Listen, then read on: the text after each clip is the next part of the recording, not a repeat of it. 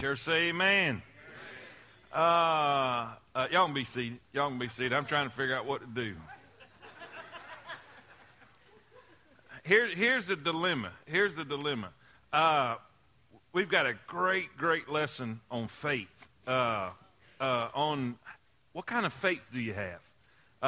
Is it a real faith, a vibrant faith, a living faith? Is it the faith that God expects us to have? Or is it a mere intellectual belief? You know, the Bible says that in the last day, when Jesus is judging people, he's going to say to some folks, "Depart from me, I never knew you." Even though while they were here on this earth, they cried, "Lord, Lord, didn't we do this in your name? Didn't we do that in your name?" In other words, they were very religious, and they believed they had faith, but it wasn't a real faith. And so we want to discuss that and talk about that. But I really want a lot more people here to hear this.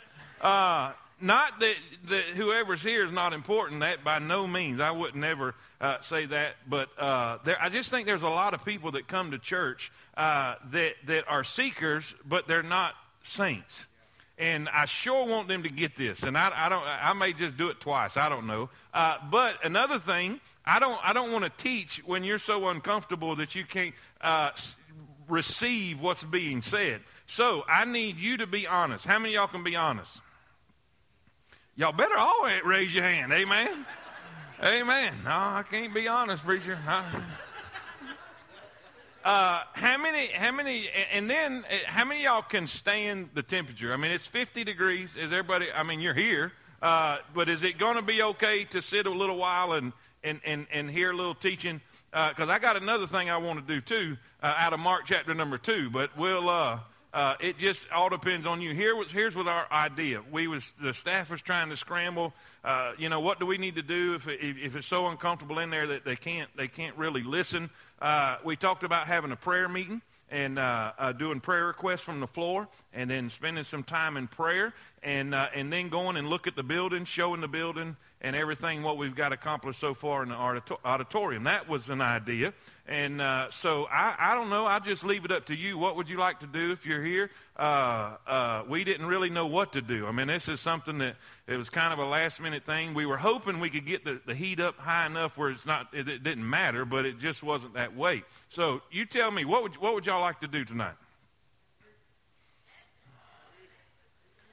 A lesson. All right. The James lesson? James lesson it is. All right. All right. Get your lessons out. James chapter number 2. James chapter number 2, we'll get through what we can. And if you do get cold, stand up. Shake it off. Amen. Do what? Was it Taylor Swift? That's her song. Shake it off. Whatever. I don't know. Shake it around. Stand up. Get your circulation if you get too cold. All right. James chapter number 2. Let's begin there. I'll put Mark 2 on the burner. Amen. We have been studying James and finding out what James wants us to know about, really living the Christian life, really walking and it being real and having an application to who we are. Did we get them passed out? Raise your hand if you need a lesson. Raise your hand if you need a lesson if you didn't get a lesson. Right down here on the front. Right down here in the middle, Brother Dole on this side. And the one thing that's so important about the Christian life in the Bible is that you need the type of faith that practices what you say you believe.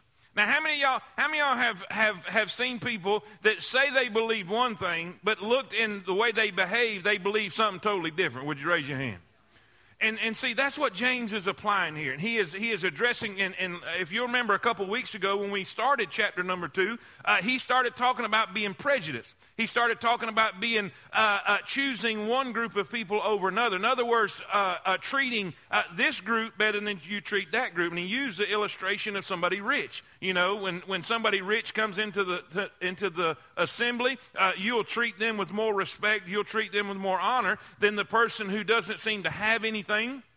And he called that hypocrisy. He says you do that because you think you can get something out of the rich people, and you know you can't get anything out of the poor people. He said God would never treat anybody that way. And so he's really dealing with practical, everyday living, everyday activity, how we act as a Christian every day. Now, he begins to deal with faith itself. Faith itself in a way that he says, and any time you see him asking a question, he's addressing a problem. All right? So when you see him asking a question, he's addressing a problem that he is seeing in the local assembly. If that makes sense, say amen. Look in verse number 14. We'll start in verse 14. What doth it profit? In other words, what good does it do, my brethren, though a man say he have faith and have not works, can faith save him? Now, you can word that this way. Can that kind of faith, a faith without works, can that kind of faith save somebody? Can you see? Here's what we need to understand. A lot of times people read this chapter and they get this confused and believe that you got to work to be saved. Well, we already know that's not true because the Bible doesn't contradict itself, and we have a verse to back that up in Ephesians, and we'll read that in just a minute. But what he is describing here is three different kinds of faith. Say that with me. Three different kinds of faith. And what he is saying here, he described the first type of faith, which is a dead faith. He says, can the kind of faith that produces nothing, the kind of faith that produces no good works, that produces no evidence of faith itself, can that kind save somebody? Look what he says. So he gives an illustration. He says, what if somebody came in needy, destitute, didn't have any food, didn't have any raiment? If a brother or sister be naked or destitute of daily food, and one of you say unto them, depart in peace, be ye warmed and filled. That sounds real spiritual, doesn't it? That sounds like something that a spiritual person would say or somebody religious would say. But then, notwithstanding, you give them not those things which are needful to the body. What doth it profit? What good did it do? He says, even so faith, if it hath not works, is dead, being what? Alone. Yea, a man may say, thou hast faith, and I have works. Show me thy faith without thy works, and I will show thee my faith by my works. Thou believest that there is one God? Great, he says. That's wonderful. The devils also believe and tremble. But wilt thou know, O vain man, that faith without works is dead? See, that's a reoccurring theme. Then he gives an illustration of Abraham. Was not Abraham our father justified by works when he had offered Isaac his son upon the altar? Seest thou how faith wrought with his works, and by works was faith made perfect or complete? The scripture was fulfilled which saith, Abraham believed God, and it was imputed unto him for righteousness, and he was called the friend of God. Ye see then how that by works a man is justified, and not by faith only. Likewise also was not Rahab the harlot justified by works when she had received the messengers, and had sent them out another way? For as the body without the spirit is dead, so faith without works is dead also. Lord, thank you for this word. Thank you for your the opportunity to teach, even if it's cold. Lord, I pray that you'll warm it up for the folks in here. I pray, God, that your will be done. In Jesus' name we pray. And all God's people said, amen. Faith. Let's talk about faith just a minute. Faith is a key doctrine in the Christian life. We're saved by faith. Say amen. We are saved by faith according to Ephesians 2, verse 8. For by grace are ye saved through faith, and not of yourself. It is the gift of God, not of works. Now, when you plug this verse in with what we just read, it almost seems just by face value that it contradicts each other. But it's not, and you'll see in just a moment. But Ephesians teaches us clearly that we are saved by faith. Saved by faith. Not of works lest any man should boast. We are his workmanship, created in Christ Jesus unto what? In other words, when we are saved by faith, what comes as evidence of our faith? Good works, which God has before ordained that we should walk in them. 2 Corinthians 5:7 says we're not only saved by faith, but we live by faith. Every day we live by faith. 2 Corinthians 5:7, for we walk by faith, not by sight. God wants us to live every day by faith. then we know without faith it's impossible to please him, according to Hebrews 11:6. But without faith it is impossible to please him, for he that cometh to God must believe that he is, and that he is a rewarder of them that diligently seek him. Now, what does that teach us? Everywhere through the New Testament you look, Jesus was always tickled with people's faith. When they came to him, when he was in Mark chapter, see, I'm going to get back to Mark 2 anyway, amen? When he was in the house, in that room, and it was noise abroad that he was in the house, it was so full you couldn't even get in the door. Well, these four friends brought their crippled friend to Jesus. They tear out the roof of the house. They lower him down, and he's not even really looking at the friend that's crippled with the need. He's looking up at them and saying, man, look at their faith. He was so excited. He healed this guy because of their faith. Now, everywhere he went, when people would come, the centurion and the soldier who came to Jesus and said, I really need you to come to my house, or excuse me, I need you to heal. I have someone that is sick, and I need you to touch them. I need you to heal them. And Jesus said, well, come on, I'll go to your house. He said, no need. Don't worry about that. You don't have to worry about that. Just say the word. And Jesus said, wow. Look at his faith. Do you know what? It's not tears that move the hand of God. It's not begging that moves the hand of God. It's faith that moves the hand of God. God cares about faith. Faith is so important to the Christian life. But it's got to be the right kind of faith. And this is what James is addressing here in chapter number 2, the kind of faith. He says, can this kind of faith, the faith that produces no works, the faith that doesn't make a change in somebody's life, can this kind of faith save someone? So he describes 3 different kinds of faith. So that's what we're going to talk about tonight, all right? Number one, let's look at dead faith. Let's look at dead faith. This has to do with intellect. An intellectual understanding of who God is, all right? Let's look in verse number 14. What doth it profit, my brethren, though a man say he have faith and have not works, can this kind of faith save him? If a brother or sister be naked or destitute of daily food, and one say unto them, depart in peace, be ye warmed and filled, notwithstanding ye give them not the thing. In other words, they're paying lip service, but there's no action that goes with it. He says they don't give them the things that are needful to the body. What doth it profit? All right, now here's the thing. Let's write these down. A, when it comes to dead faith, there's a few things I want you to know. A, the danger. Write that word down. The danger of dead faith. Why is James so concerned about people having a dead faith, a type of faith that's mere intellect? Even in the early church, there were those who claimed they had saving faith, yet they did not possess salvation. Wherever this is true, wherever there is true faith, you will find a counterfeit faith. Jesus and Paul both warned us about this. Matthew 7:21. Not everyone, this is Jesus speaking, not everyone that saith unto me, Lord, Lord, shall enter into the kingdom of heaven, but he that doeth the will of my Father which is in heaven. Jesus even went on to say that they did good works. They would cast out devils. They would do things that looked religious, but their faith wasn't real. It was counterfeit.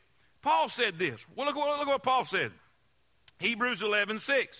But without, let me get Titus 1:16. Titus 1:16. They profess that they know God. In other words, they say, I'm a Christian. You knock on about any door in Coleman County, and 95% of the people will tell you they're Christians, with less than 25% of the people in Coleman going to church. Are y'all with me? There's a problem. They are professing it. Watch. They profess that they know God, but in works they deny him, being abominable and disobedient, and to every good work reprobate. So here's a problem. We have churches filled with people who have a dead faith. It's not real. They may have made a profession.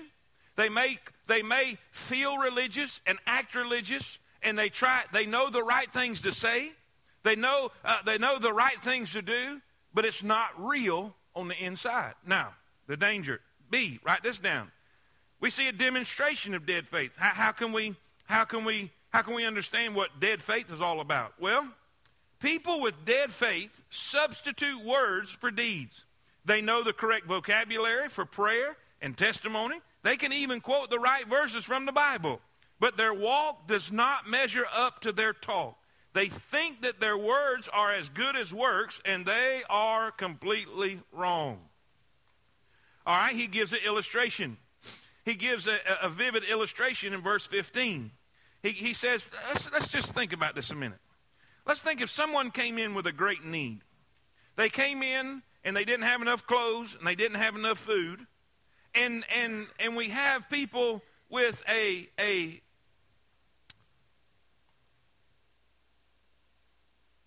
counterfeit faith. This is how they would respond. God bless you. God bless you. May he pour all his blessings upon you. Be ye warmed and filled. All right, they say it, but they don't do anything. There's no action that comes with their words. So, how does a false believer, how do they respond? How do they respond? We see verse C. Write this down. The determination of dead faith. How do we describe it? How would we say, okay, this is a type person that has not a real faith? James, is the question given in 2:14 says, can this kind of faith save somebody? What kind? The kind of faith that is never seen in practical works. In other words, their actions never support their words. In other words, what they say does not come to pass in their everyday walk. Here's what the Bible says about a true Christian. Here's what the Bible says about somebody with real faith. If any man be in Christ, he is a new creature. A new creature. Old things are all things. Now here's the things. All things are, all right, say that word again. Become new. Now, why is that important? Because when a person gets saved, they're not going to be perfect overnight. They're not going to quit everything overnight. They're going to stop a lot of things, and I mean, they're going to be way different, but they may not have it all together overnight, but they will be well on the way. Say amen. They're going to be different. Things are going to be changing. Things are going to be drastically different in their life. But the people who come and make a profession, they can even do it at the altar, but their life never changes. Their life never changes. Their behavior never changes. Their activities never change. Nothing's ever different about them. He says there's a problem. There's a problem. Here in this particular passage, any declaration of faith that does not result in a changed life and good works is a false declaration. This kind of faith is dead faith. Even so faith, in James 2:17, even so faith, if it hath not works, is dead being alone.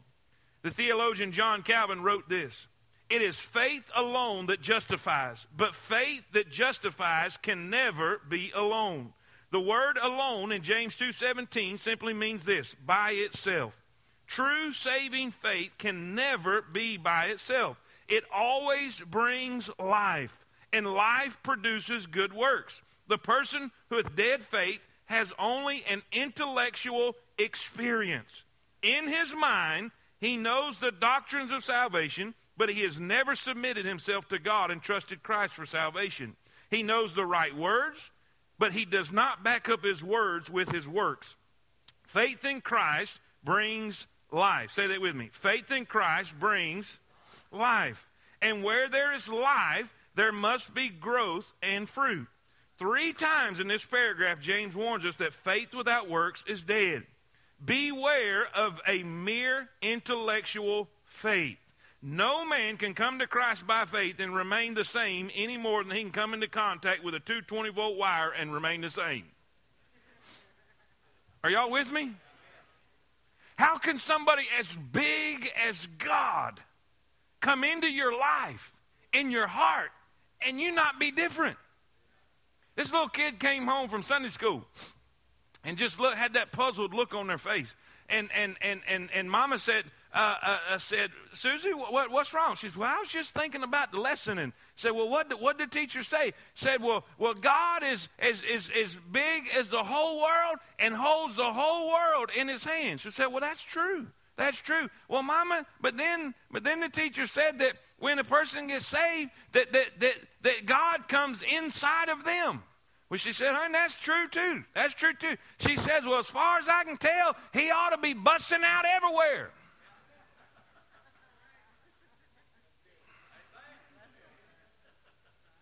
Do you know what? Nobody should ever have to announce to the world they're a Christian. Because he should be busting out everywhere. Here's the deal. Here's the deal. Jesus brings life. Life.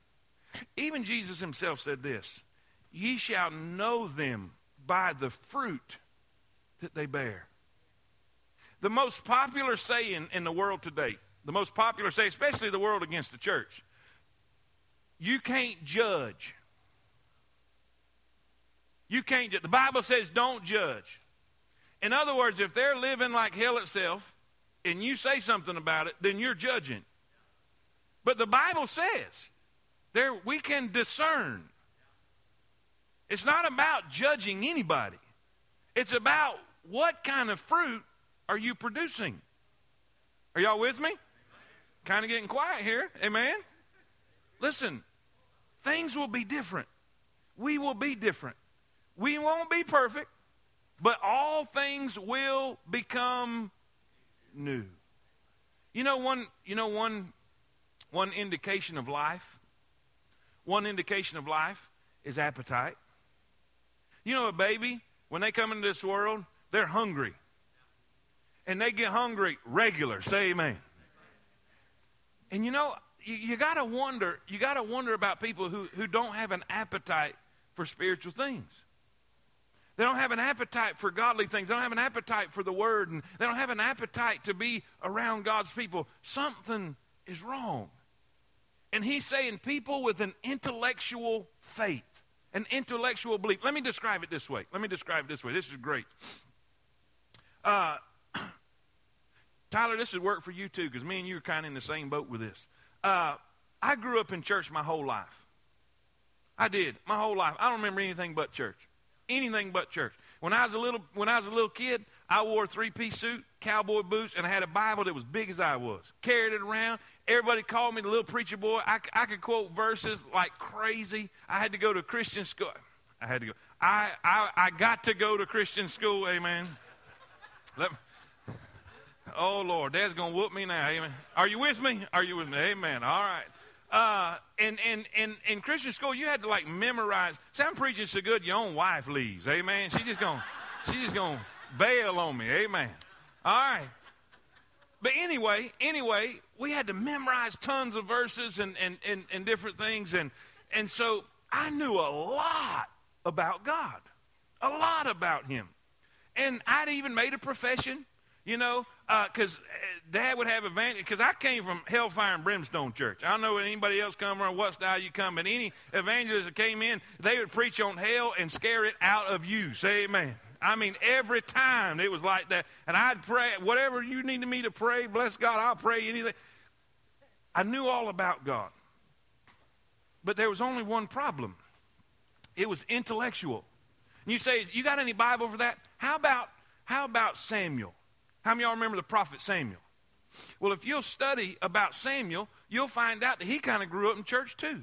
His mother, when she weaned him, she brought him and gave him to the church because she made a commitment to God that, God, if you will give me a child, I will dedicate him back to you. And literally she did. She gave him back to God, took him to the temple. They became his guardians, and he grew up in church. So the Bible says that he was serving God. He was living for God there. He was serving in the temple. He was working for God. And then God called his name. Samuel! He's asleep. He thinks it's the high priest. He thinks it's Eli. So he gets up and runs to him and goes to him. He said, man, I didn't go back to bed. I didn't call you. So Samuel goes back to bed, and he goes back to sleep, and then God calls him again. Samuel. He wakes back up, and he goes, because he's kind of a minister to the high priest, and Eli says, I didn't call your name, go back to bed. So he goes back to bed, and about that third time, God calls his name again. He gets up and goes to Eli, and Eli figures it out now. He said, oh, this must be God speaking to you. He tells him, but this is the verse that got me. This is the verse that got me. This is what your King James Bible says this verbatim. It says this, for Samuel did not yet know, K-N-O-W, he did not yet know the Lord. How could that be? He grew up in the temple, literally. When I say I grew up in church, but I didn't really grow up in church. He lived at the church, and he worked for God every day. But the Bible says he did not know him. Here's how you can kind of get it and understand it. He had an intellectual knowledge of God. He knew of God, but he didn't know God. Are y'all with me? Now, some of y'all were invited to church, and maybe a friend or a relative or a family member who invited you to church, they told you about me. And you knew some things about me, but you didn't know me till you met me. Does that make sense? This is what we're talking about. There are people all over the world that know about God, and they have an intellectual understanding of who God is, but they've never submitted and surrendered to his will for their life. Do you realize you can know about God and still go to hell? I could tell you anything you wanted to know, basically. I mean, literally, I knew so much of the Bible when I was in the 4th grade. It was scary. I could tell you, I could probably answer about any question you would have because I knew all about God. But until I met him personally and submitted my life and my will to him, it was just an intellectual knowledge. And knowing about God is not enough. Are y'all with me? Say amen. When you just know about God, it's a dead faith. Knowing about God did not change my life. Knowing about God did not change the inside of me. Listen, I was forced on the outside. I was conformed with pressure on the outside to be Christian. My father's leading in my life and the I don't want to use the word pressure because it wasn't, because that makes it sound real horrible. I think we need to lead our children, lead our family that way. But I was what I was because of the people around me, not what was on the inside of me. Does that make sense? And I'm taking a little bit long with this because I want you to really get this. Are you what you are because who you're hanging with? Are you who you are and what you believe or what you say you believe because of the people around you, because of the pressure that's on you? Or is it coming from the inside? Would you be that if everybody else turned their back on God? Is it real? Or is it just an intellectual understanding of who God is? Or what religion says you need to be? Does that make sense? Now, it gets even deeper. He goes and says, listen, having the type of life where you profess with words one thing, but you live in another way. You say, be ye warmed and filled, but you do nothing to change the situation in this person's life.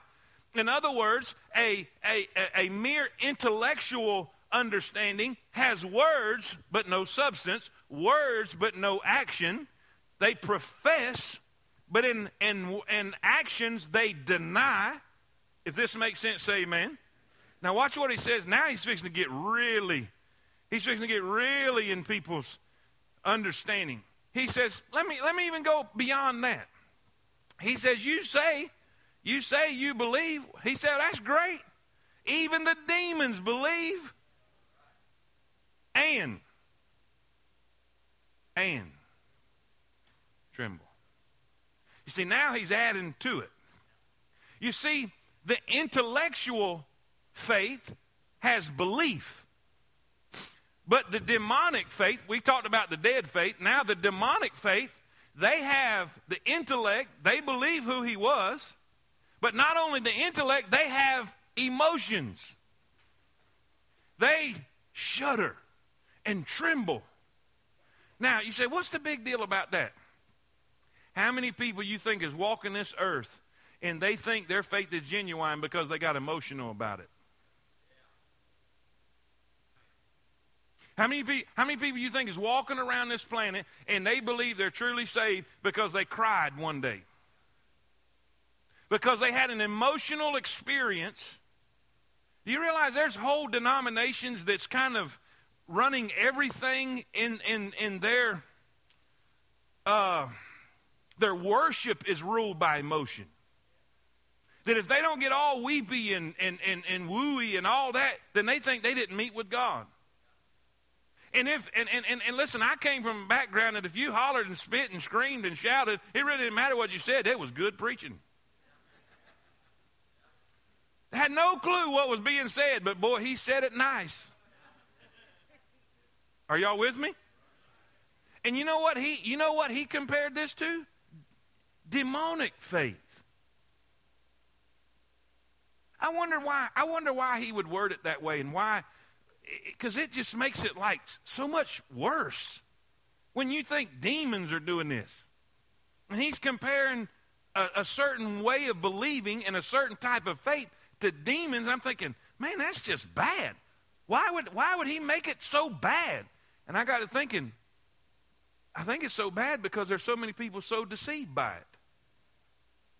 Oh, I know I'm saved because I got emotional when it happened. I got emotional when my team lost too. Y'all with me? I got emotional when I went to McDonald's and they didn't have hot mustard no more. But it's back. Say amen. You see, it's got to be more than an emotional stirring. Watch. Let's stay with the. I'm gonna run a rabbit. How are we doing with time? We're doing good. Amen. How are we doing with the temperature? Everybody good? Everybody good? All right. Here's the deal. Look. I want you to look at number 2, demonic faith. It deals with the intellect and emotions. Watch this. A, we see an explanation of their faith. Let's explain a little bit about what demons believe. What do they believe? Well, you say, I'm saved because I believe in the existence of God. Well, so do demons. They're neither atheists nor agnostics. Well, I'm saved because I believe in the deity of Christ. Well, so do demons. Whenever they met Christ when he was on earth, they bore witness to his sonship. That's in Mark 3:11. You with me? Demons got that. Well, I believe I'm saved because I believe in the existence of a place of punishment. Well, guess what? So do demons. Luke 8:31. They also recognize Jesus Christ as the judge, and they submit to his word. Mark 5:1-13. So we see he brings us in. He says, look, you're basing your salvation experience on what you say you believe. But guess what? The demons believe that too. The demons have an intellectual understanding of who Jesus is, and they knew exactly who he was. They even got emotional about it. Watch. The extent of their faith. Not only the explanation of their faith, but the extent of their faith. You believe that there's one God? Even the demons believe that, and he says that not only that, they shudder at the thought of it. The man with dead faith was touched only in his intellect, but the demons are touched also in their emotions. But it is not a saving experience to believe and tremble. A person can be enlightened in his mind and even stirred in his heart, but be lost forever. True saving faith involves something more, something that can be seen and recognized, a changed life. He says in 2:18, show me thy faith without thy works, and I'll show thee my faith by my works. How could a person show his faith without works? How could that be? How is that possible? When you trust Christ, you are created in Christ Jesus unto good works, which God hath before ordained that we should walk in them. Being a Christian involves trusting Christ and living for Christ. Say that with me. Being a Christian involves and you receive the life, then you reveal the life. Faith that is barren is not saving faith. The Greek word translated dead in James 2:20 carries the meaning of barren or idle, like money drawing no interest.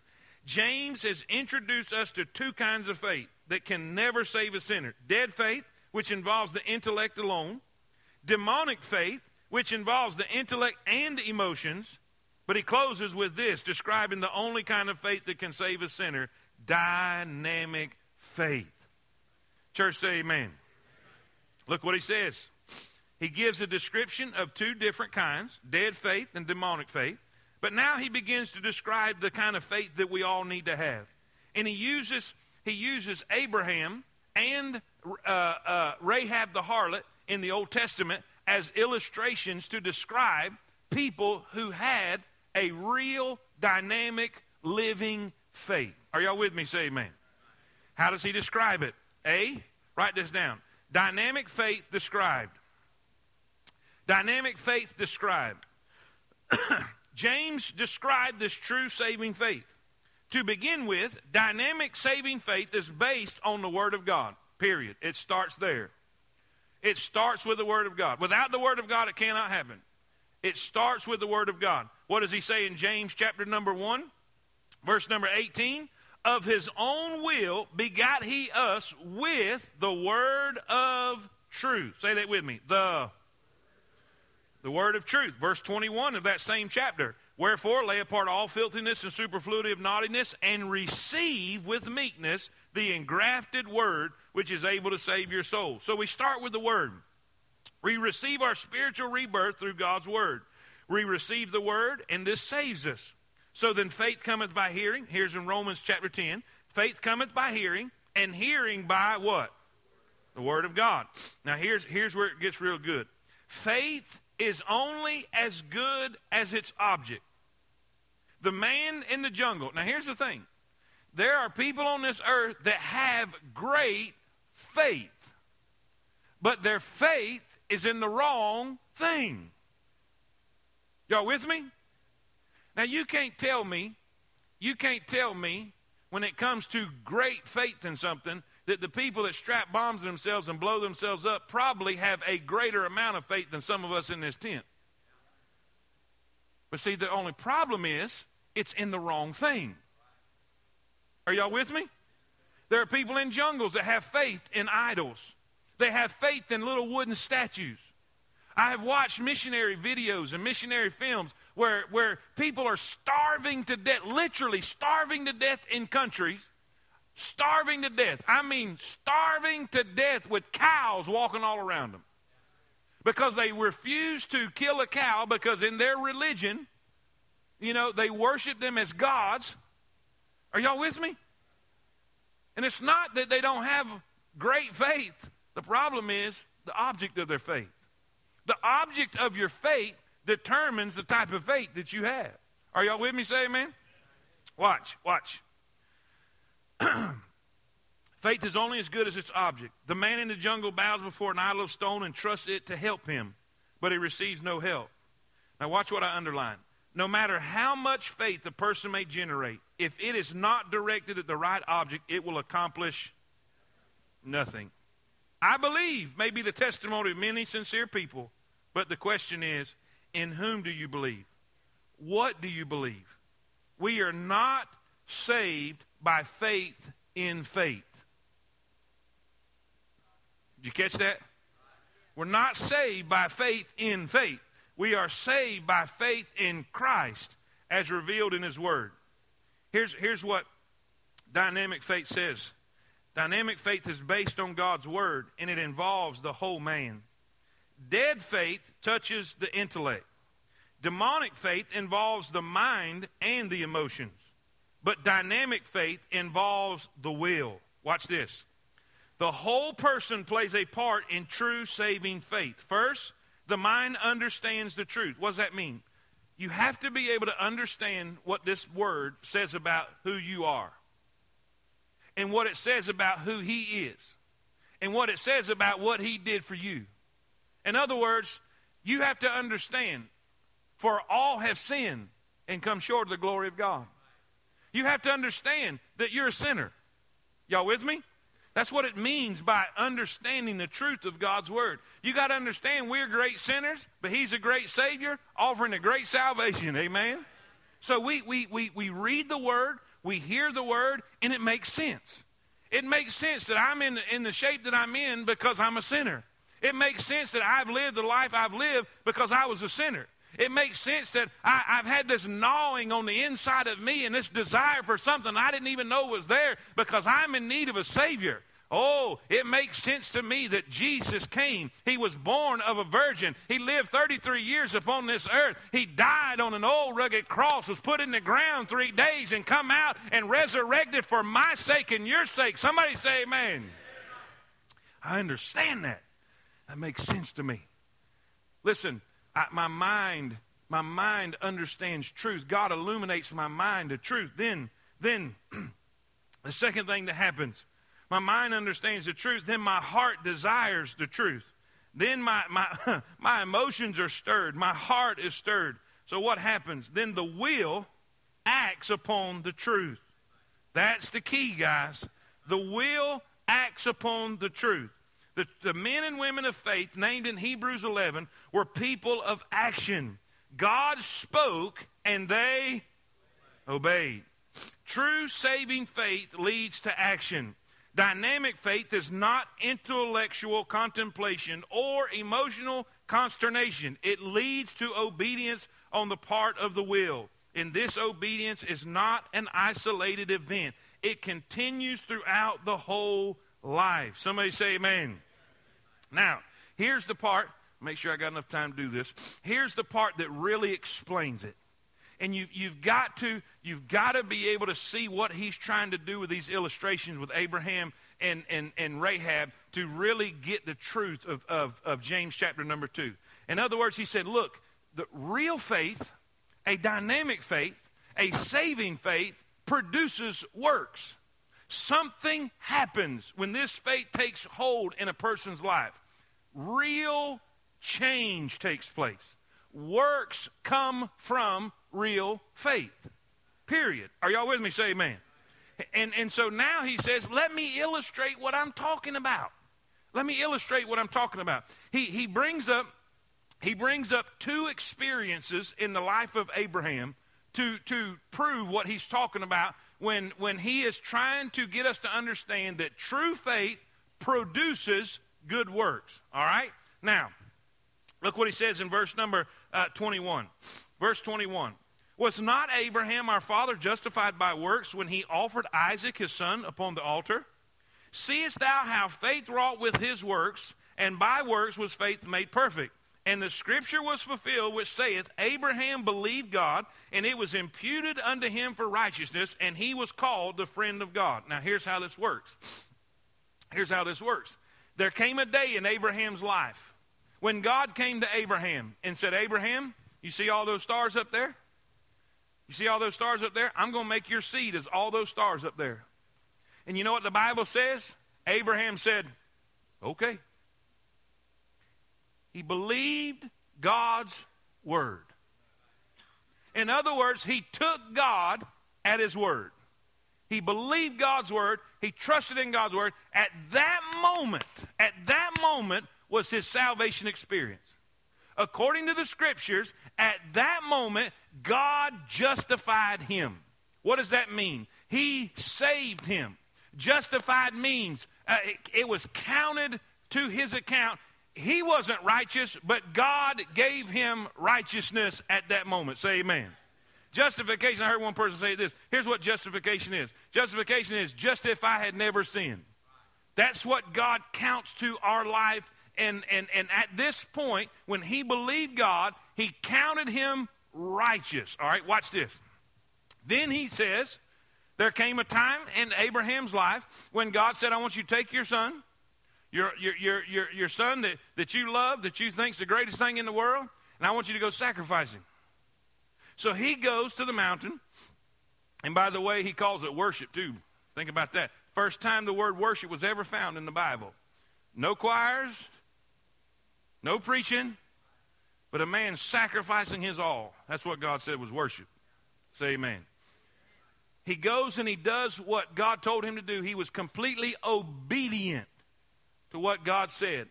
And what James is saying here, he didn't sacrifice his son or was going to sacrifice his son to be saved. He did this and was evidence of being saved.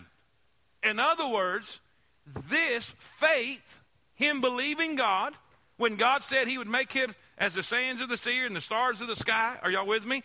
That salvation, that's faith.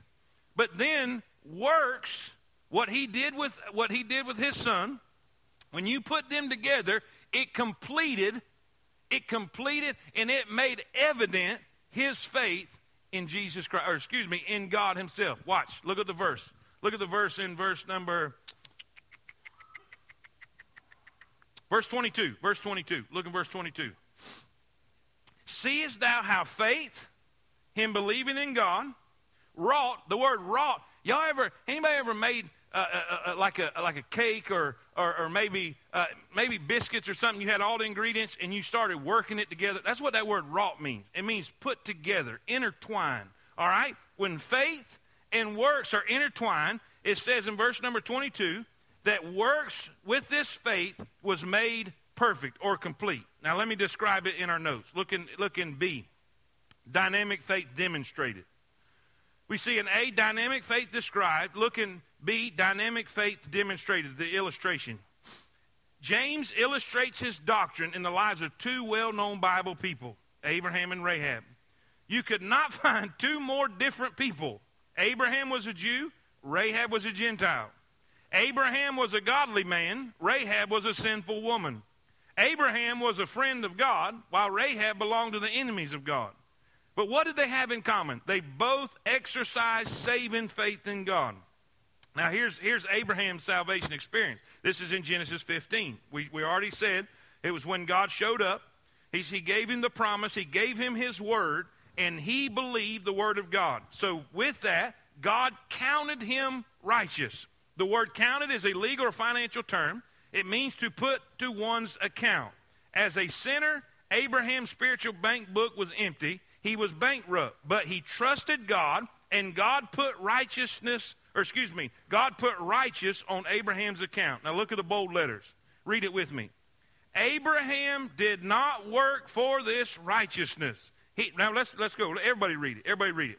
Abraham did not work for this righteousness. He received it as a gift from God.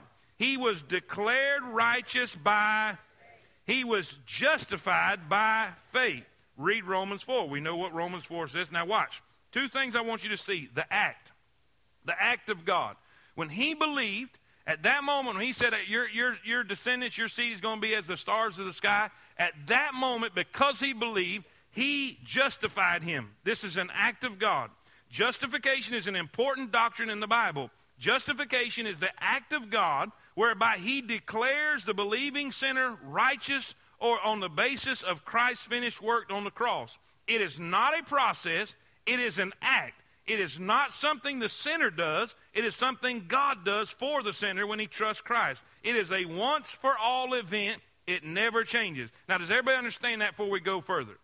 The moment you believe in Christ, the moment you place your faith in God, God counts you righteous. He looks at you just like he looks at his son.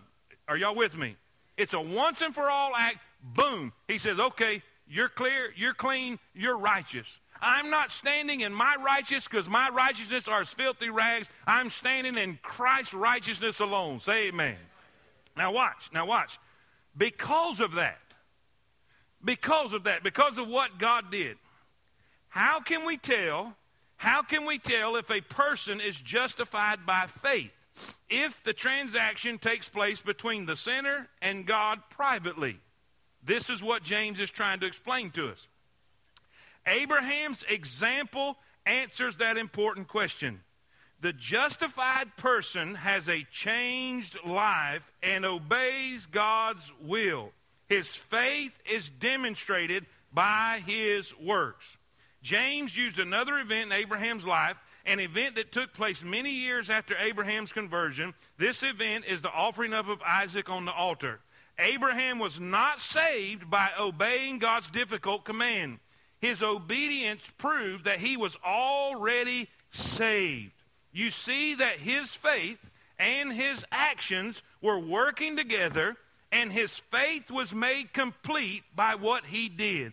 There is a perfect relationship between faith and works. As someone has expressed it, Abraham was not saved by faith plus works, but by a faith that works. Explain it this way. The moment he believed in God, God counted him righteous. And he was able to do what he did, and he did what he did on that mountain with his son Isaac because he was saved. In other words, true dynamic faith always has works coming with it. Period. There's no way around it. You can profess it all you want to. You can say, well, I prayed this prayer, or I got emotion. It doesn't matter. If your life doesn't reflect it, if your life does not change, if you do not see something different in your life and what Jesus did for you, it's not real. It's not real. Preacher, what are you saying? I'm saying this. What does your life say? Not your mouth. What does your life say? What does your behavior say? It doesn't really matter what we say with our mouth. It's how we live our life. Have you ever heard this statement? Everybody preaches their own funeral. Now let's think about this a minute. I've been to tons of funerals. Tons of them. And sometimes I'm sitting in the congregation because I know the person a long time, and I hear the person being described from the platform in the pulpit, and I'm thinking, I'm at the wrong funeral. Amen? I'm thinking, this is not the dude I knew. You know, if I don't know the person, I have to, because sometimes people call out the blue. Just a couple weeks ago, someone called from Decatur, and they had nobody. And they said, would you please come to the funeral? I had no clue who they are, never been around, never known them. I didn't know anybody there. And by the way, that is my least favorite job in the whole ministry. Say amen. So here I go. And when I go and do funerals like that, I don't even deal with the person here. I address the crowd that's watching. Listen, I can't do nothing for them, but I can help the living. And I don't ever, and I even do this. If I know the person that's here, if I know their life was not lived in a godly way, even if they got saved at the end, even if they got saved right before they die, I will never deal with that topic, because I don't want Joe Green out sitting in the congregation. Well, if he's going to heaven, I saw everything he did. I don't ever do that. And you say, why are you saying all this? All I'm saying is, you preach your own funeral. The way you live your life, the way you live and deport yourself around people, and you say, preacher, you trying to do this to get us to doubt our salvation? Nope, but I am saying this. The Bible says, make your calling and election sure. I think everybody needs to be sure. I went to church. I quoted verses. I think I even preached a few sermons. And I was lost. Why? I had an intellectual knowledge. I don't ever remember a time in my life I didn't know about God. Because I was being taught Jesus loves me, this I know, before I could even read. So there was really never a time in my life I didn't know something about God. But it was an intellectual understanding. And there was times I got emotional in revival services or whatever. Boy, speakers have a way of touching the emotions with stories. I mean, y'all with me? Amen? It just happened. It is what it is. But there came a day that I heard his voice. Did you hear me? There came a day I heard his voice calling my name. And honestly, the first thought that I had was, uh-oh. And the second thought was, what are people going to think? I'm the little preacher boy. Everybody thinks good of me. But see, that's just Satan. But it didn't matter. He was calling my name. Has there ever been a time you had a real, sure enough salvation experience where God showed you that you was a sinner? Not necessarily that you were going to hell, but that you had offended the holiness of God, that you were a sinner. Say, preacher, what are you getting at? Here's what I'm getting at. On the bottom of that lesson, there's some questions. There's some questions that can help you with this. Just go through those questions and examine yourself. You know, there's nothing wrong with examination. This ain't about making anybody doubt. I don't want anybody to doubt, but I sure want you to be sure. I don't want anybody to walk around with a demonic faith. A faith that believes that there is a God and understands that there is a God, and maybe that even gets emotional every now and then. I want one that is surrendered, solely submitted to the will of God in my life. And I hope you are too. It's kind of crazy that we had a handful tonight, because this is really something I want everybody to hear. But you know what? God don't make mistakes. And he knew who was going to be here. And he knew who needed to hear this. And so here's what I want to do. I want to just say a prayer. And Brother Montgomery, will you get your Bible and all that and be up here? Because surely God's dealing with somebody right now. And Mr. Montgomery, if you'll come up. And here's what we'll do. We're going to dismiss. We're not going to have verses and all that. But I want these people available. I want these people available with their Bibles. And Joe, you can be on this side if you want to. If somebody needs to come down here. And if God's speaking to you, don't leave. Don't leave. And here's what I know. Here's what I know. Usually when God does stuff like this, he started talking the moment we started. And I know, I mean, I've been here. I've been in services where I felt that conviction, and I knew God was talking directly to me. And here's what I did know, too, that when I went home, he went with me. Because I was thinking, if that preacher just hurry up and shut up, if he'd just hurry up and be quiet, I can get out of here. Maybe this will go away. But you know what? It went home with me. Because he's wanting you to have a real faith. He's wanting you to have a dynamic faith. He's wanting you to have a faith that'll change your life forever. And all God's people say it. Amen. Well, we're going to pray. I'm going to pray. And we're going to dismiss and we're going to give you an opportunity. Dustin, you want to open it up and let him see it anyway?